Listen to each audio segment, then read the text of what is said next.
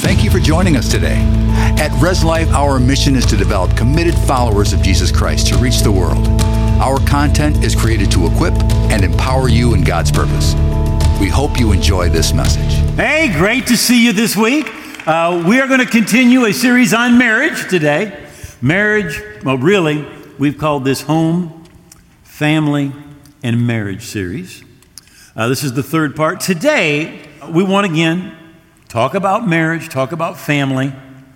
But one of the things that really, I don't know how to say, this kind of shakes a home up, is when one of your children brings home that special somebody.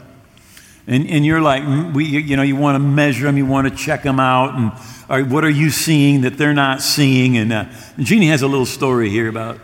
Okay, so a young woman brought her fiancé home to meet her parents, and after dinner, her mother told her father to find out about that young man. So the father invited the fiancé into his study for a talk. So, young man, what are your plans? The father asked. Well, I'm a biblical scholar, he replies. Okay, a biblical scholar. Admirable, but what will you do to provide a nice house for my daughter to live in? I will study, the young man replied, and God will provide for us. Okay, and how will you buy her a beautiful engagement ring such as she deserves? Asked the father. I will concentrate on my studies, the young man replied, and God will provide for us. And children? Asked the father. Well, how will you support children? Don't worry, sir, God will provide, replies the fiancé. Well, the conversation proceeded like this, and each time the father questioned, the young idealist insisted that God would provide. Later, the mother asked, well, how did it go, honey? The father answered, well, he has no job, he has no plans, and he thinks I'm God.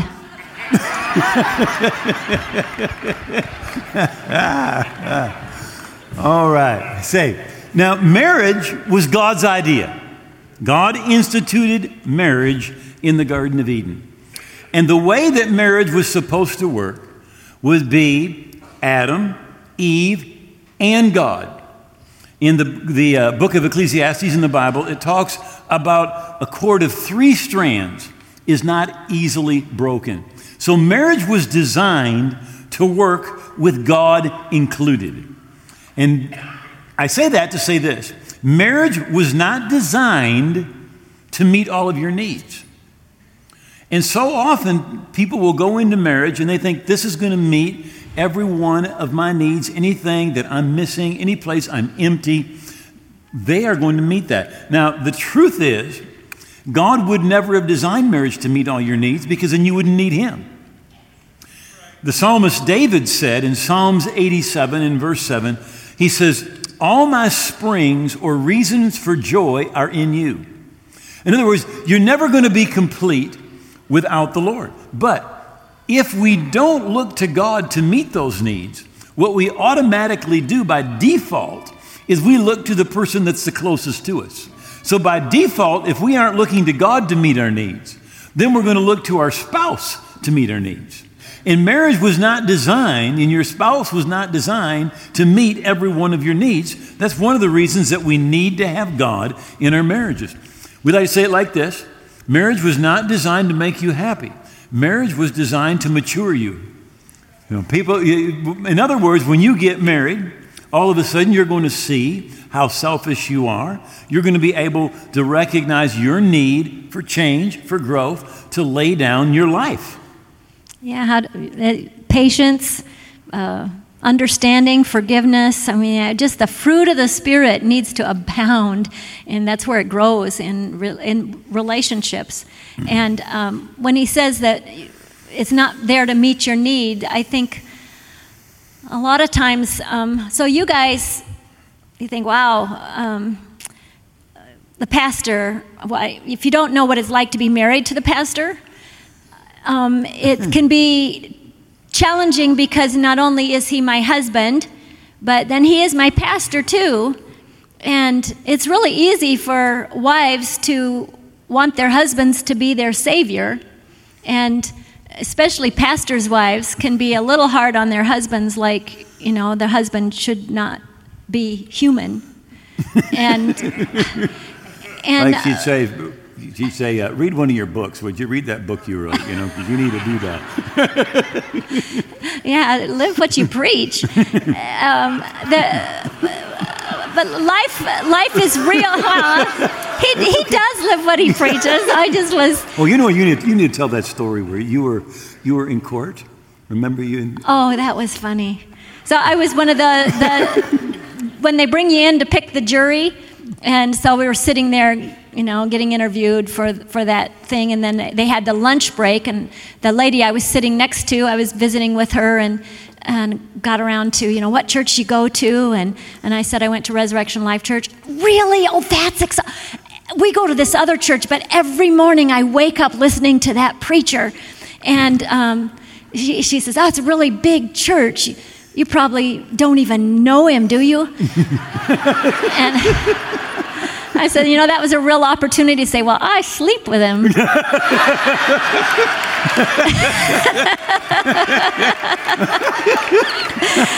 I clarified I was his wife. Yeah, that was important. That's better, yeah. But women need security, and we need appreciation and affirmation, those things, and it's easy for any woman to look and just want their husband to be their savior, or husbands, for you to think, I can't do this because my wife's not helping me enough. And we can put the because and buts and all of those kind of things on our, I'm not doing this because, well, I cannot really do a good job because my wife doesn't honor me. Well, I got to tell you something, guys. The Bible says that the Lord honors those who fear him. The best honor you will ever get is from God. And so you might not get perfect honor from your imperfect wife, but you don't have to use that for an excuse to not grow and act more honorable and Christ-like and God-like. The more you grow in those areas, the easier it will be for her to honor you. And women say it all the time, like, oh yeah, I really want to honor my husband, and I will honor him when he straightens up. When he acts right, then I'll honor him. And then the men are like, I can't cherish her and do this because she doesn't. We're always using the other one for an excuse for not doing our part. Don't let somebody being a jerk make you act like a jerk. That's not smart. No. And you would not know about that. No. I don't know about that. He's not a jerk. You're not a jerk. There was a day when we talk about really, it's important that we love each other.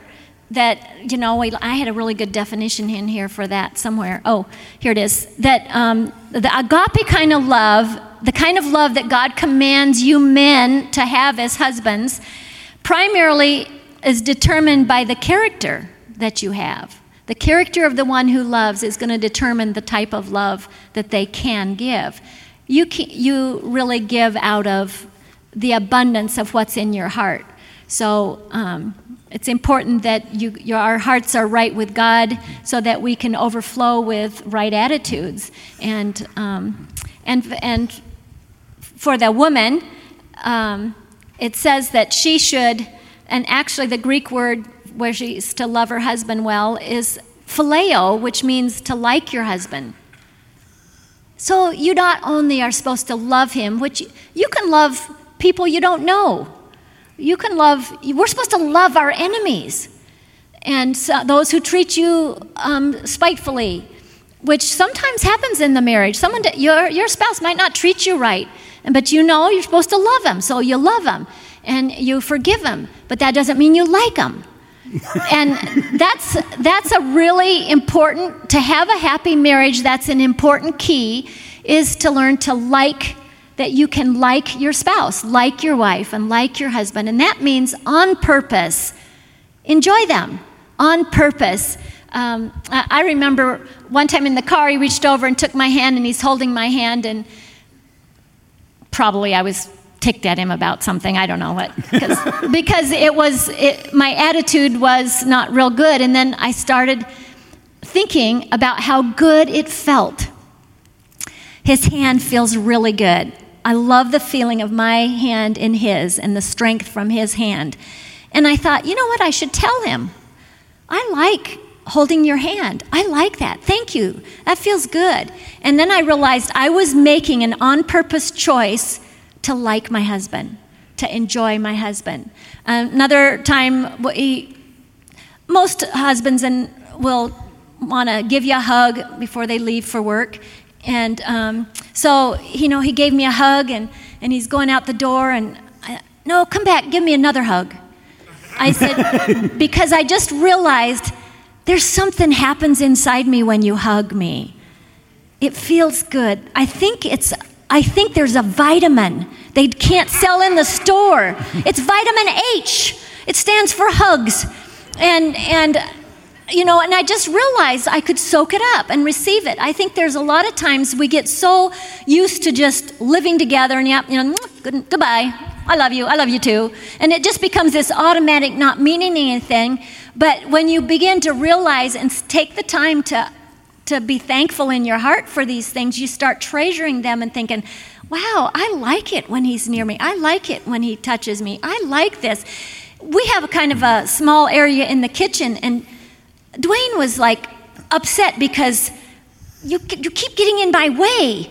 And there's only so much room, and now with a walker in the kitchen, it's really crowded. But so I thought, it's all in perspective. I said, honey, the reason you're tripping over me all the time and I'm in your way is because you're like this magnet, and I'm drawn to you. And so when you're around, I just get close, and I get in your way because you're just so wonderful. It's your fault. So. Hey, true. Research by a West German insurance company revealed that the man who kisses his wife goodbye, really kisses his wife goodbye, will live an average of 5.5 years longer than those men who forego the pleasant little interlude. So men, your life depends on this. And not only that, but men who really kiss their wife goodbye when they leave in the morning earn an average of 20 to 30% more than men who leave their home under their own power. So wives, you can affect your shopping budget. Okay. Now, I looked at the news this morning. Anybody else look at the news this morning? Wave at me. How many of you noticed Pamela Anderson? She is decided to uncouple. She'd been married for 12 days. And they're like, this is it. I thought some of the things she said were very interesting. She said about what we want from each other. What we want from each other. Men, I want you to listen to this. This is Ephesians 5. It's amazing to me that the verse that most men know about marriage is wives submit. But this is the better one, all right? Husbands, love your wives just like Christ loved the church and gave himself for her. So literally, somebody said, what does that really mean? That means, men, you die first. You lay down your life first. Jesus laid down his life for us. Well, the Bible says literally, he redeemed us while we were yet enemies. And the Bible says, husbands, you lay down your life first. You love your wife like Christ loved the church. Another one of the things that really stood out to me was, here's somebody rich, beautiful, successful, famous, but all of that didn't make a good marriage. And here's what she said. She said, well, love is a process. Now listen, love is not a process. Love is a decision. See, you get married and you say, I'm going to love you till death do us part. You cannot decide how you're going to feel today for the next 70 years. But you can decide what you're going to do. Because love is not a feeling. Love is a decision. The Bible says it endures long with patience and serenity. Love is kind and thoughtful. It's not jealous or envious. It doesn't brag. It's not proud or arrogant. It's not rude or self-seeking. It's not provoked. It's overly sensitive, easily angered. It doesn't take in account to a wrong suffered or a wrong endured. Now, those are not feelings. Those are decisions. Jesus said there's no greater love than to lay down your life. Jesus didn't feel good about going to the cross. He wasn't in the Garden of Gethsemane going, hallelujah, I get to die. No, he was praying. He was saying, if it's possible, let this cup pass from me. He was sweating like drops of blood. His capillaries literally were busting on the inside. It was not a feeling, it was a decision.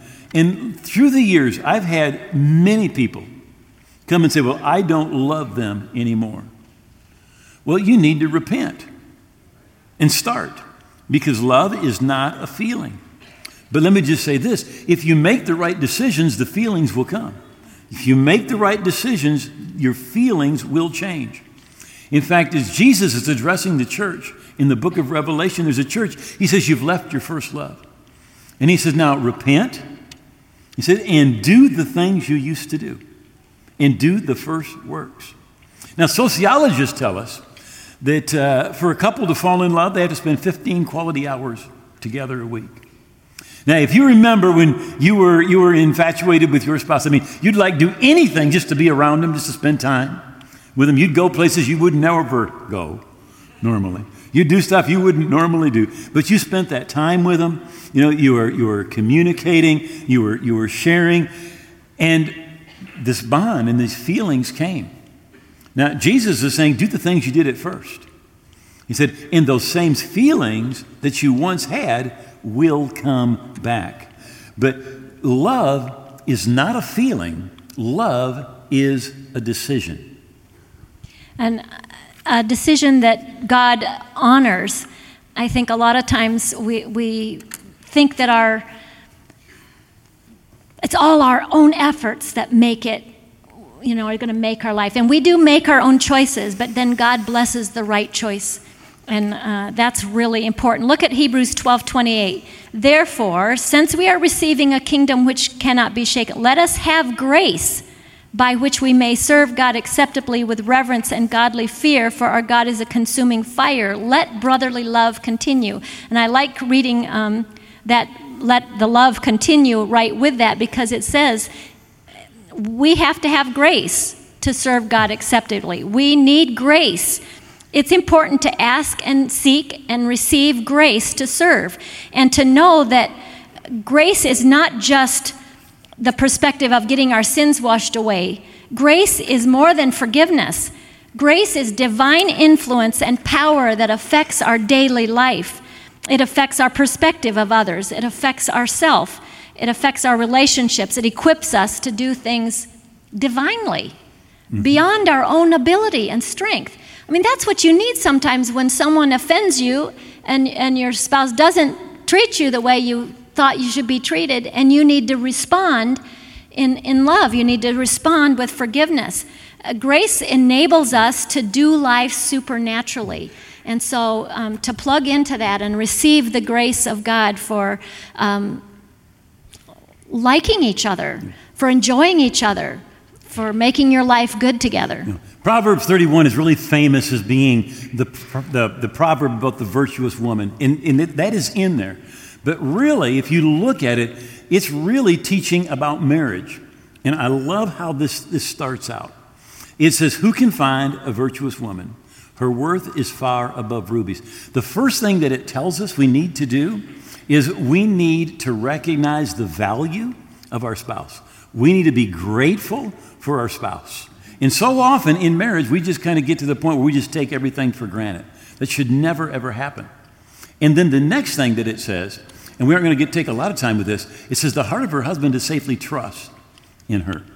And the foundation for marriage, more than love, is trust. You see, you can love somebody with all your heart, but if you can't trust them, it's a nightmare. It's a nightmare. And trust is not something that we demand, it's something that we earn. We earn it by constantly being trustworthy. So when we value somebody, we're going to appreciate them. We're going to brag about them. When they need defending, we're going to defend them. In the 28th verse of this chapter, This is what it says. It says, her children rise up and call her blessed. Her husband also, and praises her. And says, many daughters have done well, but you have done better than them all. So this is like a class for husbands. And it says, guys, you need to do this. You need to praise your wife. You need to tell her how great she is. You need to tell her, babe, there's a lot of ladies, but there is nobody like you. You are the most awesome woman on planet Earth. And if I could, I'd marry you again in a second. That was like the best decision I ever made outside of getting saved. Right? Now, listen, men, every man, literally every man should tell his wife that. You should tell your wife that if you're married. Now, when you do, you are deceived because my wife is the best. But you should tell her anyway. That's what every man should believe, right? This is literally teaching us what we are supposed to do. Now, Jimmy Evans says this. He says, the Bible teaches about marriage, but it's surprising how little it teaches about marriage. When you consider how big a deal marriage is in most people's lives. But this is what he said. He said, because if you're just a good Christian, he said, you'll make a good spouse. If you're a good Christian, you'll make a good spouse. Yeah. In other words, we're going to have more of the fruit of the Spirit. More love, joy, peace, long-suffering, kindness, goodness, faithfulness, gentleness, self-control. Those things are going to begin to just blossom in our lives. In 1 Corinthians chapter 7, this is what it says. Now, getting down to the questions you asked in your letter to me. So, Paul establishes a church at Corinth, and then he has left. And so they send him a letter. And they say, we've got some questions. And so he's writing them a letter back, and it's in your Bible.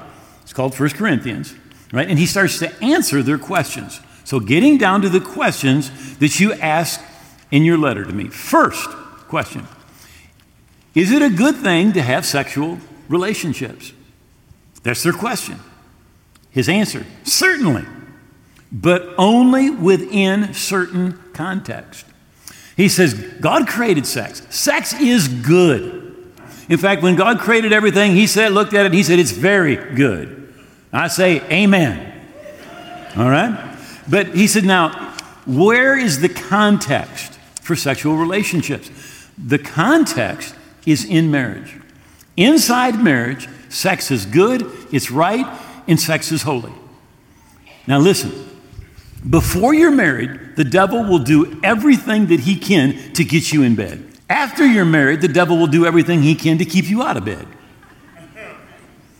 Because that's the place where it's blessed. That's where we find the context for marriage. And what the devil always wants to do is he wants us to misuse things. It's good for a man to have a wife and for a woman to have a husband. Sexual drives are strong. I want to just say something here. I know I'll probably get some emails tomorrow. But I'm reading the Bible. This is the Bible. And some people will say, well, you shouldn't talk about that in church. It's in the Bible. Okay, this is the Bible. Sexual desires are strong. But marriage is strong enough to contain them and provide for a balanced and fulfilling sexual life in a world of sexual disorder. So the Bible is telling us, don't look at the world, where they're going, what they're doing. He says, the sexual desires that we have, they're good, they're right, they're strong, and inside marriage, they're there to be fulfilled. Now, I do want to say something here. You should not violate your conscience. If the spouse is saying, hey, I want you to do this, or I want to do this, and that violates your conscience, that's not right. You do not do something that violates your conscience. Listen, the marriage bed is a place of mutuality. The husband seeking to satisfy his wife. The wife seeking to satisfy her husband. Marriage is not a place to stand up for your rights. Marriage is a decision to serve the other, whether in bed or out. I think that one probably doesn't need much explanation, but would you like to say something? About serving both. I personally, well, I'm very female, So when I go into the marriage, I was understanding sex was a part of it, and it was great, but I sure didn't have the same drive he did. And it was shocking. And it's just like, I love how Proverbs puts it, like the man's sex drive is like a fountain. He's always ready. Always turned on, like always ready, always, which, they don't prepare you that in kindergarten or anywhere else. So, just learning that our perspectives are different. Yeah. We hold that thought. Hold that thought. Now this is true, okay? There's this counselor, and he's got this couple, and they're having some difficulties when it comes to sex. And so he said to her, how is the sex life? And she says, it's just all the time, 3 times a week, all the time. And said to him, how's your sex like? He says, almost never, 3 times a week. You'll catch that later. Go ahead. Was a difference of perspective for yes, sure. Yes, that's exactly. And so, at the very beginning of our marriage, there was this is just part of it, part of the marriage, and it's got to happen, and it's what you got to do to have babies. And my attitude was really pretty poor. I was definitely never going to refuse it, but I wasn't going to enjoy it so much. You were willing but not enthusiastic. Yeah, and it was that I read it, then I figured it out. The one time I'm reading that scripture where it says that you're not to deny each other, and so I got the picture of what it was like when if someone would give me a gift, and I sit it over there, I really don't care. Whatever. If they didn't receive it. And when I got that vision of sex is made for in the marriage because it's to be mutually satisfying and it's for you both, then the light was turning on, like, okay, he has a gift. I receive from him and I give to him. How do I give to him? And we receive from each other, mutual satisfaction. And then I really began to have this revelation of, wow, sex is not just about scratching an itch that, a man's just got to have this.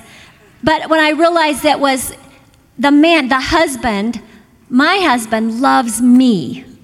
That made a huge difference when I realized, he loves me. He doesn't just love it. He loves me. He likes me. He wants to be with me. He enjoys me. I'm special to him. It's just like, I should have known this from the very beginning, but when the light went on, like, wow, then this is fun because I'm liked, I'm wanted, I'm needed. And it changed the whole perspective and made it able to be mutually satisfying, because then I began to be thankful for him and be thankful for the relationship with him. And there's nothing that makes, and I know maybe young boys don't comprehend, young men, maybe they kind of are a little out of balance and thinks it's just about it, and don't realize that they're going to have more enjoyment once they learn to really treasure and value her and meet her needs, and how, the more he pours into her, the easier it is for her to pour into him. When it's mutually satisfying, and when you're giving and forgiving and realize, oh man, he forgave me, isn't he awesome? Yes, he forgave me. Now and I'll tell you what, okay, I have a love language that is like when you do things for others, I don't remember what you call it, acts of service. And gardening was very important to me. And Dwayne, and I remember looking out the window one time, and he's rototilling, and I'm thinking, oh, it's my lover. It was turning me on. I know, guys. I wanted him. And that maybe that wasn't a natural thing that he was going to think like, wow, I'm being real sexy being out here rotor-tilling. But, in learning to meet each other's needs and being mutually satisfying, you do become more satisfiable. I don't know how to put it other than in marriage, sex is an awesome thing that gets to reward and refresh and encourage and so everybody go rotor-tail. Okay, well, let us close a little more Bible. Abstaining from sex is permissible for a period of time if you both agree to it. So, with that said, let's say this. There should be no sexless marriages. No sexless marriage. It's only permissible for a period of time if you both agree to it. But for the purpose, it says, of praying and fasting. But only for such times, then come back together again. So my question always is, how long can you fast? How long can you fast? Because the Bible says that's when it's permissible. You both agree, but it's for a special time of prayer and fasting. We want to just point out again that love is not what Hollywood says it is. It's not a feeling. Love is a decision, right? God created sex. Sex is good. Sex is right. Sex is holy. But inside the confines of marriage, inside those confines, it's going to be a blessing. Outside, again, the enemy always tries to take what God puts his blessing on and tries to pervert it and tries to use it in a way that it was not intended to be used. But as Christians, we know its purpose. And when we know the purpose and we know the confines for something, then we're able to use that thing properly. We've told the story before of our grandson took the iPhone and put it in the toilet. The reason he did, because he didn't know that iPhones weren't supposed to go in toilets. And a lot of people, when it comes to sexuality, they don't know what their sexuality is really for and what the confines are, and they end up throwing it in the toilet. Now, the great thing is this, that no matter what mistakes we've made, God will redeem us. God will redeem us. Say, would you please bow your heads for just a moment? Thank you for watching and being a part of our online family. Subscribe to our channel for access to all of our videos and live services. You can also be notified when a new service becomes available if you ring the notification bell. We cannot do this without you. You can support this ministry and help us reach more people with the word by giving at reslife.org/give. Thanks again for watching. Be blessed.